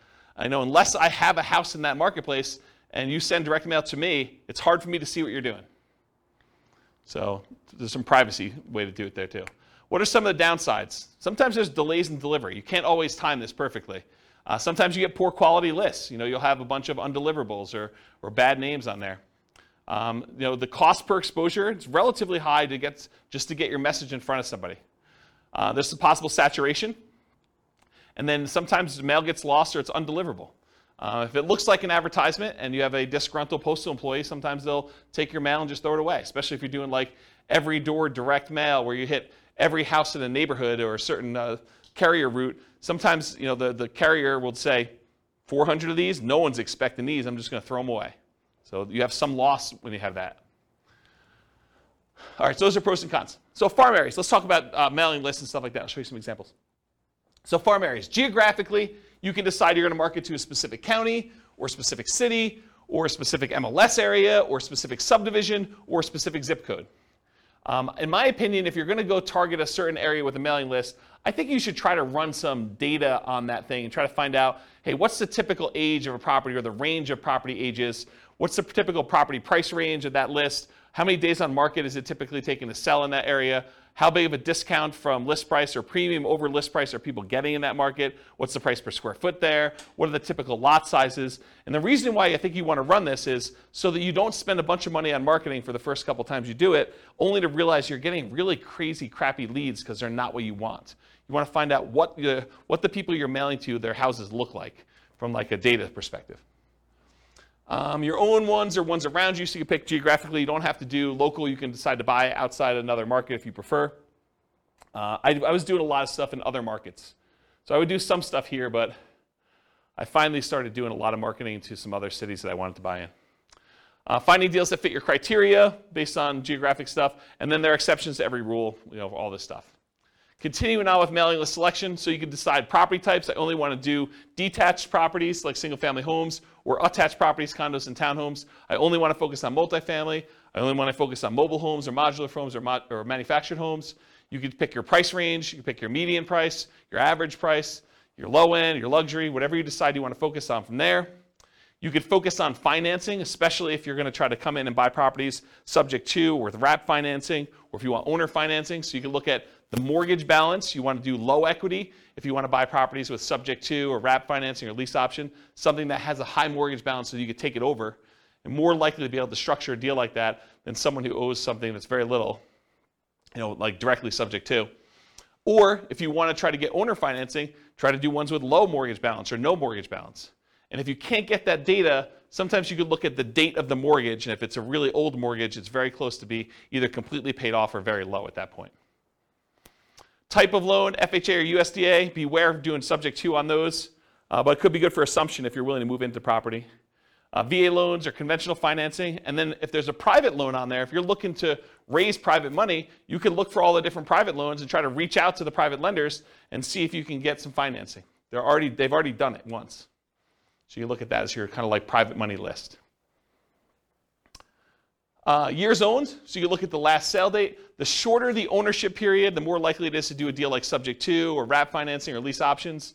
The longer the ownership period, the more likely it'll be paid off and you'll be able to do owner financing. There's just general rules.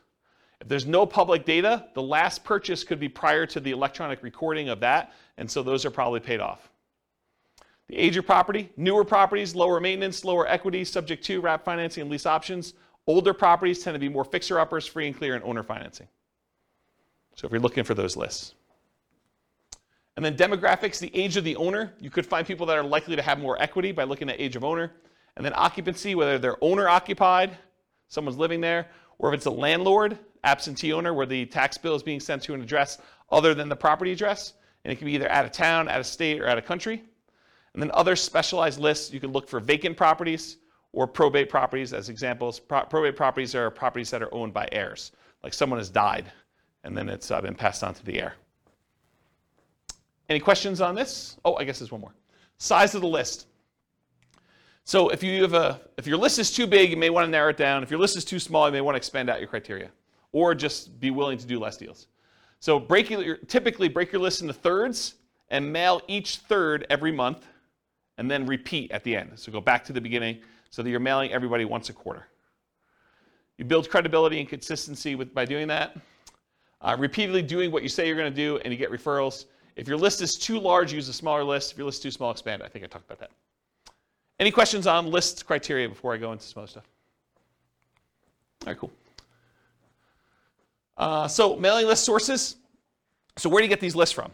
So all the stuff you can get from public record, like property characteristics, loans, age of property, things like that. You can get that from public records, either your local property assessor or title companies or RealList. RealList is what we use here in our local MLS. So if you have access to the MLS, you could download a RealList public record list, or RealQuest, which is, I think, another product by the same company, which is a variation like what they offer. And then other sources of mailing lists: ListSource, Listability, InfoUSA, and Melissa Data. And some companies will specialize in just general characteristics of the property. Some will be able to give you kind of like mail merged lists with other data, like they can combine a property address with other things they know about them, like bankruptcies or foreclosures or income level or things like that, if you want to have things merged together. It'd probably be a whole class on just mailing lists, but that's the idea. And then list hygiene, you're going to mail stuff, you're going to get things returned to you as undeliverable. So you got to do stuff with them. So number one, remove duplicates before you send them out. Use the National Change of Address, the NCOA service, to make sure that if someone moved, you get their updated mailing address. And then remove undeliverables as you get them back so that the next time you mail them, you have less undeliverables. If you really want to, you could go ahead and try to track down where the undeliverables should go. I never bothered to do that. I probably could have had, there's probably a whole business model of you just focusing on the people that they're doing the undeliverables, because I think a lot of investors would just not do anything with the undeliverables, so you could go focus on them if you want to. I personally would just send more mail, but that's me. All right, cool. Message. So what marketing messages will we be mailing? We already covered all those marketing headlines before. Now I'm going to show you some actual sample postcards. So here's one example postcard. The headline for this one is, do you need to sell a house in city name? The company name will buy your house from you on the day of your choice. You will receive the same money for your equity as if you listed and sold through the real estate agent. So they're taking off, 6%-ish, depending on what the market is. You pay no commissions or fees. I pay no commissions or fees, but I'm going to net the same as a real estate agent. Sounds like I'm paying a commission or fee. Sell your house on the date of your choice, full equity, no commissions, no fees. That's their marketing message. Has the company name, their telephone number, including an 800 number and a local number and their website address. And then on the other side of the postcard has their name, that they're part of the Better Business Bureau, which, by the way, you just pay a fee and you can be part of Better Business Bureau. Call today to find out how the company can buy your house and city on the date of your choice. Any condition, model house or condemned, any price, mansion or shack, anywhere in the greater area, full equity, no commissions, no fees. Don't make another payment. Call today with their contact information there. That's a postcard. Here's another postcard, different one. Dear so-and-so. Oh, this is from me. This would be interesting. So my investor group is interested in buying your property located at blank in city. We buy several houses each month, and we're looking to buy more in this area. So what did I just do? I borrowed credibility, right? So if you're brand new and you're part of an investor group, maybe your investor group buys several houses, right? So now it's not necessarily you. If you're a brand new investor, you can do this. Should you have any interest in selling quickly and easily at a fair price, please call us at telephone number. If you get my voicemail, please leave a message for a prompt return call. When you're ready, I'd be glad to meet with you, inspect the property, and let you know exactly how much we can pay. You can also visit us at website address to submit a property information form and get the ball rolling. We have purchased hundreds of properties throughout our area since a date, so you may be a perfect solution for you selling your property. Call or visit our website to learn more about how we can buy your house as is on the date of your choice. Thank you. My telephone number, my name, my telephone number. I also have my website address there. And it says, P.S. If you're not interested in selling now, please keep this card for future reference. And then I make a disclosure at the very bottom in smaller font. Licensed broker and investor not intended to solicit properties already listed for sale. So this is an example of a postcard I would send through Click to Mail. Any questions on it? Here are some handwritten letters. Dear so-and-so, I'm currently looking to purchase a property in the blank county area. I've looked at several properties in the area, and I'm seriously interested in purchasing your house at blank. Do you really think they looked at properties in the area and that they picked mine out? Yeah, this is the challenge, right? Like, I think you lose credibility with this. A few good things to make an easier sale are, 1, the condition of the property is not important. 2, no realtor commissions. Why pay a commission if you don't have to? 3, I will pay cash and purchase in as-is condition with no bank inspections for termites, roof, electrical mold, etc. Is it really the bank doing that? Not really, but I'm being critical. I should be less critical. 4, our closing time is fast and flexible. You will not need to do any fix-up work if you are interested in selling. Please feel free to call me on my private toll-free number, which is this telephone number, and sincerely their name. What's that? It feels like an old letter. Do we say toll-free anymore? Yeah, probably not. Probably not, right? I do say area. Yeah. Here's another one. This one's not handwritten.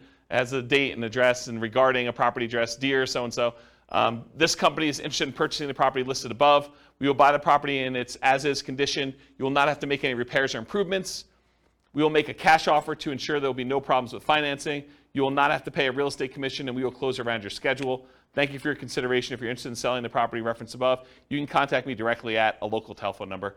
Best regards, their name and their company name. Here's another handwritten yellow letter. This one was photocopied onto this. So, and then they had, you could tell the ink was different, so they would photocopy it, and then they'd write the name and the address separately. So everything else was photocopied, but then it was handwritten in the same ink color. So dear name, hi, my name is blank. My wife and I would like to, by the way, is this a male handwriting or female handwriting? Yeah, but it says my name is male name, right? I think you lose a little credibility there too. It's possible it's male handwriting, but this looks like female handwriting to me. Does it look like, anyone think it's male handwriting? No one in the room. Okay. What's that? I was kidding. I said, are you saying men can't have nice handwriting? No, I'm just, maybe, yeah, I guess that's probably inappropriate. Okay, I take it back. What's that? But do you think it also, people would lose, I think, I've thought about saying my husband and I, but I think as a female I would lose credibility in a lot of. Oh, I don't know about that, and I probably shouldn't touch that one.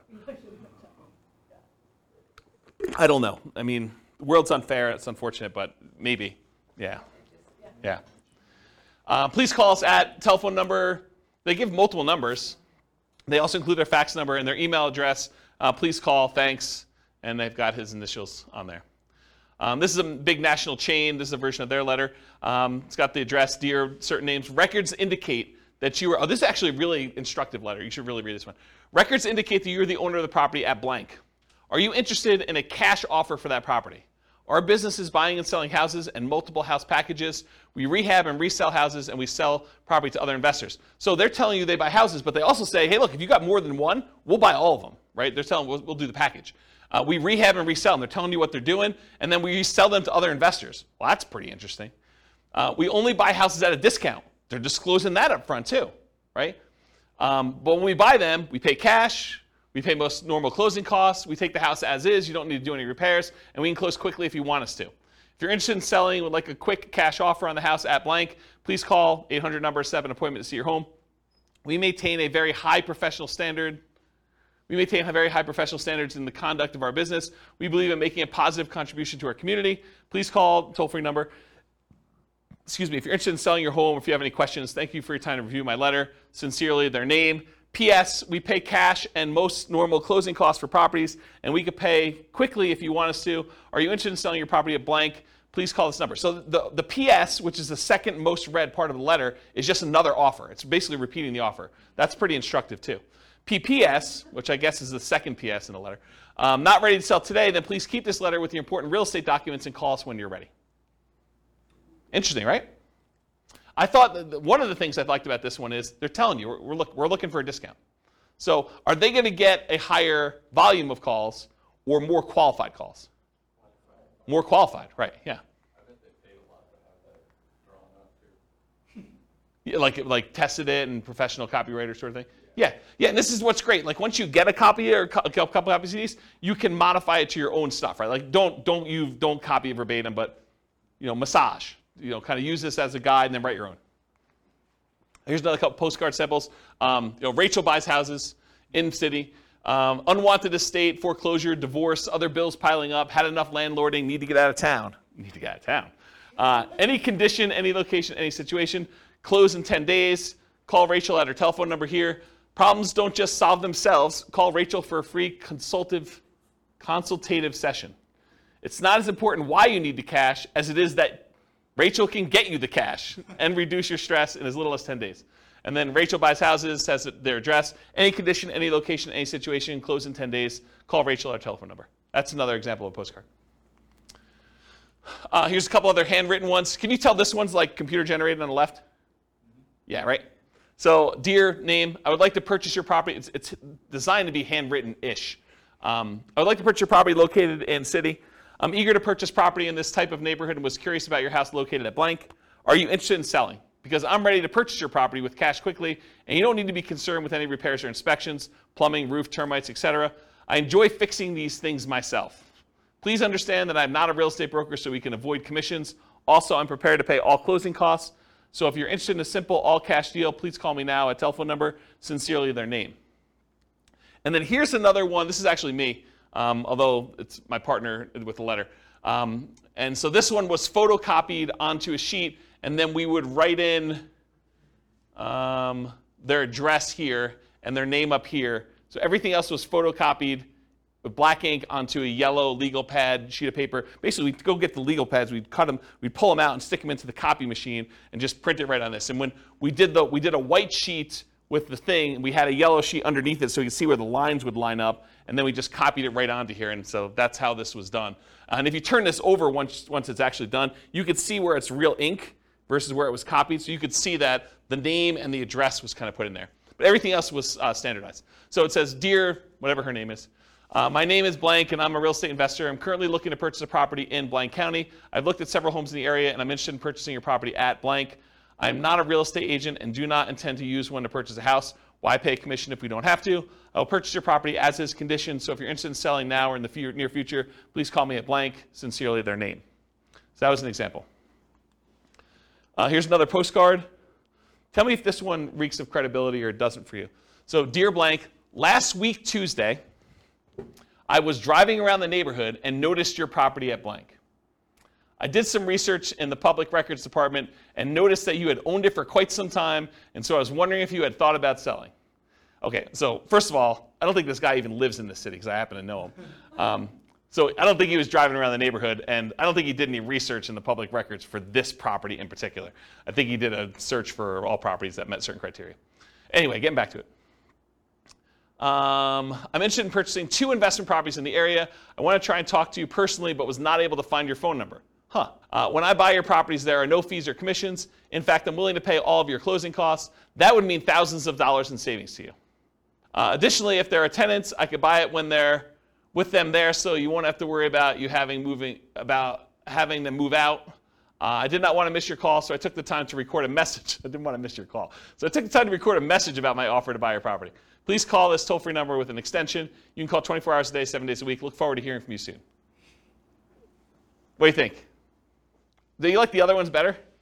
This is the front. Urgent notice. Please just turn this card over for my very important message about your property at blank. All right, here's another one. Oh, this is me. Let's see if I can critique myself. All right, my company's interested in buying your property at blank in city. As a professional house buyer, I look to buy several houses each month, especially in this area, and since we use a long-term approach, we can usually offer you top dollar and close whenever you want. There's no need for you to fix up the house, put it on the market, pay any fees or commissions when I buy your house. If you have any interest in selling now or in the future, please call me direct at blank. You can also learn more about how we can buy your house quickly and easily by listening to a 24-hour recorded message at blank or visiting a website address. Even though I'm a licensed real estate agent, my only reason for writing you is to buy your house, not list it. When you're ready, I'll be glad to meet with you, inspect the property, and let you know exactly how much we can pay. It's got my name and contact information on the bottom. You have that last part, you have to disclose your real estate agent. You should. Yeah. You should. If you're not one, you don't have to disclose it. That's true. Yeah. That's true. Yeah. Another one you probably have heard of before. So this one says we buy houses, problem, rent houses, repair problems, inheritances, vacant houses. And then the other side, the no problem way to sell your house. We pay cash. We can close fast. Foreclosure solutions, any condition, any location. Inheritances, vacant houses, rent houses. The company name will buy your house now just the way it is. Call toll-free number and has the address and everything on there. I just want to show you what an envelope looked like. It's just handwritten like that. Here's an example of one that goes into like the, what do you call this, money mailer, like the ones you have like the 500 coupons. This is just an example of one doing We Buy Houses. So wanting to sell now, facing foreclosure, one more, owe more than it's worth, bad tenants, major repairs, divorce, relocating. It's okay, We Buy House, any condition. It has a telephone number and some stuff on there. Another postcards, We Buy Houses cash, getting cash offer, close quickly. Any area, any price, any condition, call now. Has a website address. Download your free special report. The 5 easiest ways to stop foreclosure in under 48 hours or less. So who is this person targeting? Someone who's in foreclosure, right? Could it really be this easy to stop foreclosure at absolutely little or no cost and in less than 48 hours? Getting your life right back on track with one small decision. Facing foreclosure, bankruptcy, late on payments, rising interest, or balloon mortgage, recently laid off, we can help. Free report reveals all the details. Discover how to sell your house fast in a few short days, avoid foreclosure, take care of your mortgage payments, never pay a commission to get your house sold. Download it for free now at the address. I think there's a couple more. If you're considering selling, we would like to make a cash offer, selling blank, the address. We'd like to make a cash offer as is now. Upon contacting us, we provide you with the best possible offer promptly. Your offer will include verification from a financial institution certifying our ability to purchase your property with cash. We can close within 72 hours or at your earliest convenience. So there you go, there's 72 hours. Over the past 10 years, we have bought houses from thousands of people in an honest and professional manner. If you'd like to sell this one, that you sell this or any other property you own, please contact us at telephone number or visit us at a website address. Their contact information there. And apparently they're operating in a whole bunch of cities because they listed them all at the bottom. Here's another one. This is more like a form. Fill this out. Dear homeowner, which is very generic. We are investors who buy and sell houses in city area. Through public record, we are aware of a property you own here in blank county. If you're interested in selling your home here, please contact their names, a telephone number, or if you prefer, you can fill out the bottom portion of this letter and mail it to us at the address above. We guarantee you an offer and we will be in contact with you as soon as we receive the information listed at the bottom. We are looking forward to doing business with you and hope to hear from you soon. And it's basically, yeah, I want to sell my property. I'm asking blank. It's occupied or it's vacant. Beds, baths, square footage, pool, lot size. Why are you selling? Does property need repairs? Is there a mortgage? Are payments current? And then your contact information. And then it says we'll inspect the property from the exterior and call you shortly with an offer. Interesting approach. Slightly different one. Do you want to sell your blank property? And they highlighted it. I wish I buy houses, land, commercial property, and mortgages in the city name and surrounding areas. I will buy property in any condition. I could pay cash, which is bolded. If you prefer to have an investment with a high rate of return and tax advantages, we will make payments. Wow, that's interesting. Should you not live in the blank area, everything can be handled through the mail, no need to return. My attorney will prepare the agreements and overnight them to you for you to approve. Call telephone number today. P.S. Please file for future reference if not interested at this time. Interesting one, huh? All right, so those are the examples for that. So media for doing direct mail, it could be postcards, could be letters, could be offers or contracts. I don't really have a lot of time to go into detail, but I did do a test where I sent unsolicited, just actual contracts, full-on offers, signed by me to buy properties based on a formula based on the assessed value. So I know what the assessed value in the MLS and the public record data was. I had a formula where I knew approximately what those typically are, and I made an offer based on that assessed value straight up. So they could have literally returned it signed. No one actually took me up on the offer. A bunch of people called back. I don't think we ended up closing it, but it was a relatively small test. I just kept doing postcards. It was a lot easier. Why? Do you think people thought it was like fraud or something? I think there's probably some of that. And so the question was, did people think it was fraud? I think probably some people thought it was a little fraudulent. I think also, people are confused by contracts. It was like a 4-page offer. And they're like, what is this? What am I doing here? And so I think, this is like the 1-step versus 2-step example. That was 1 step in it, right? I'm sending you an offer. And I think most of the time it works better to do 2 steps. Just to warm them up to the idea. Yeah, and then answer questions, build rapport, answer questions that they have, kind of talk to about stuff. Excuse me. Postcards, letters, offers, contracts, free recorded information lines, websites, lead forms, and special reports. So those are the types of media we could use in order to get in touch with stuff. What name do you use on your marketing? You could use your personal name. For example, I could use James Orr. You could use the name of your acquisition manager. So for a while, I had a person who was doing acquisitions for us, and we put their name on there. A pseudonym like Jimmy Orr or Jim Orr. If anyone calls me Jimmy or Jim, I know you don't know me, right? Because that's not my name. My name is James. So you could put this on there, though, so when someone calls on the phone, they're like, hey, is Jimmy there? I know it's from certain marketing. So you could do something like that. So whatever you want to do. Business name, you can put your business name on there. You could borrow credibility. I forget what I was talking about there. I don't know. And if you're a real estate agent, you should disclose that on your marketing. Phone number, so you can put your phone number, your mobile, your office number, a 24-hour recorded information line, a 24-hour voicemail, an answering service, a live answering service, your staff, either your acquisition manager or your admin person.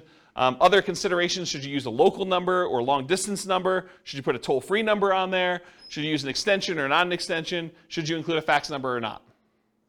All the considerations to kind of think about for this. For the website and email address on there, so if you can go get a custom domain name, for example, I think for a while we were using wecanbuyquick.com. I think I own it, but I don't think it's up because I'm sort of not acquiring properties right now. But We Could Buy Quick, I think, was ours. That's an example of a custom domain name. You could do shared versions of that where if you have a domain name that's good, like WeBuyHomes.com, you might have like WeBuyHomes.com/Colorado/Denver as an example. Ooh, anything crazy? Storm? Oh, storm's coming. Well, that supersedes silent mode. Specific subpage, so example, you could have it, like my name, jamesorr.com/sellyourhome or sellyourhome.php, like whatever page you have as a sub-home for that stuff on there. And then if you do 2-step marketing, you can have them go to a lead form that sends a special report, or have them go directly to the special report just shown on there, or you can have them go and see your testimonials and credibility packet online as well. So those are just options for that. And then email address, do you use a free email like jamesorr@gmail.com, or do you use like a custom one like james@wecoulddbuyquick.com, which doesn't go anywhere, so please don't email me at that one. You can set up an autoresponder so that if people acquire stuff, they can do that. Or there's certain services where you can email an email address, and that subscribes you to an email list, or it can go directly to you, as some examples. What return address to use?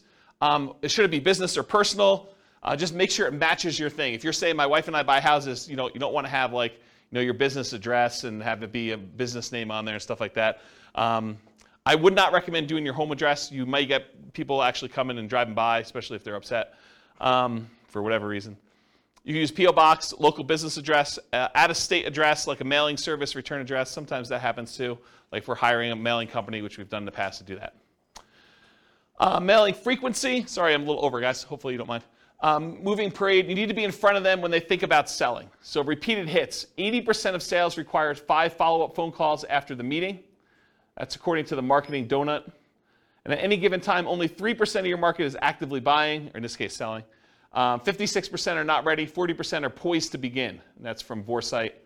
And then 63% of people requesting information on your company today will not purchase for at least 3 months. And 20% will take more than 12 months to buy, and that's from Marketing Donut as well. So you got to keep in front of people over time, and only a small percentage of people are like ready to go right now.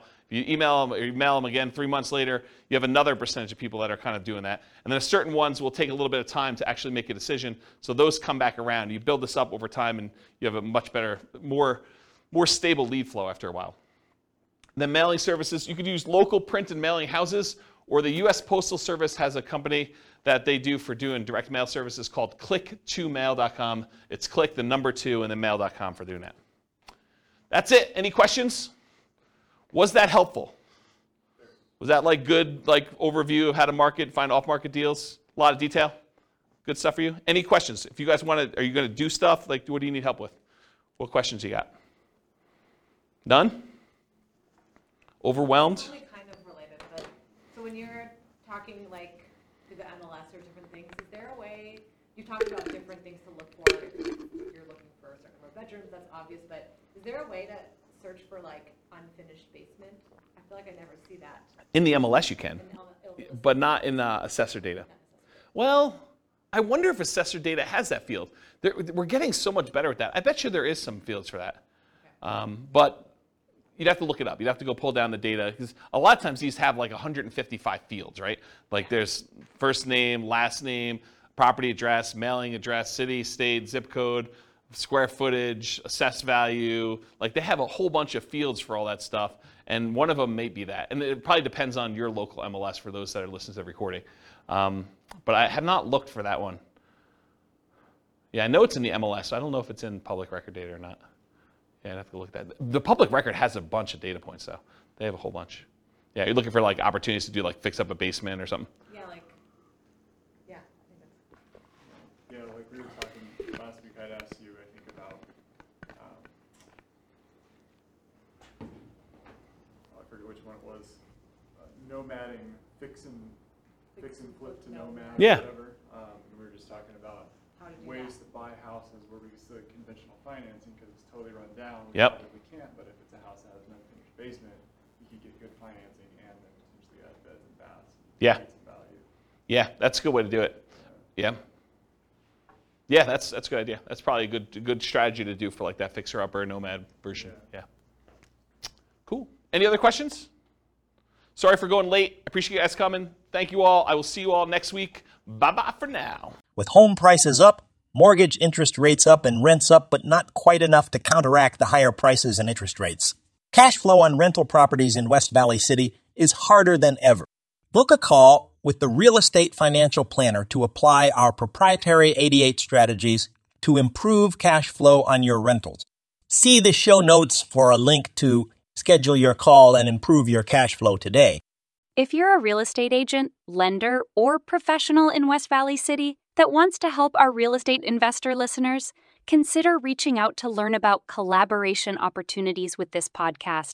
We'd love to add more value to our listeners by having you assist our investors buy, sell, and finance their real estate investments. See the show notes to schedule a call to discuss collaboration opportunities.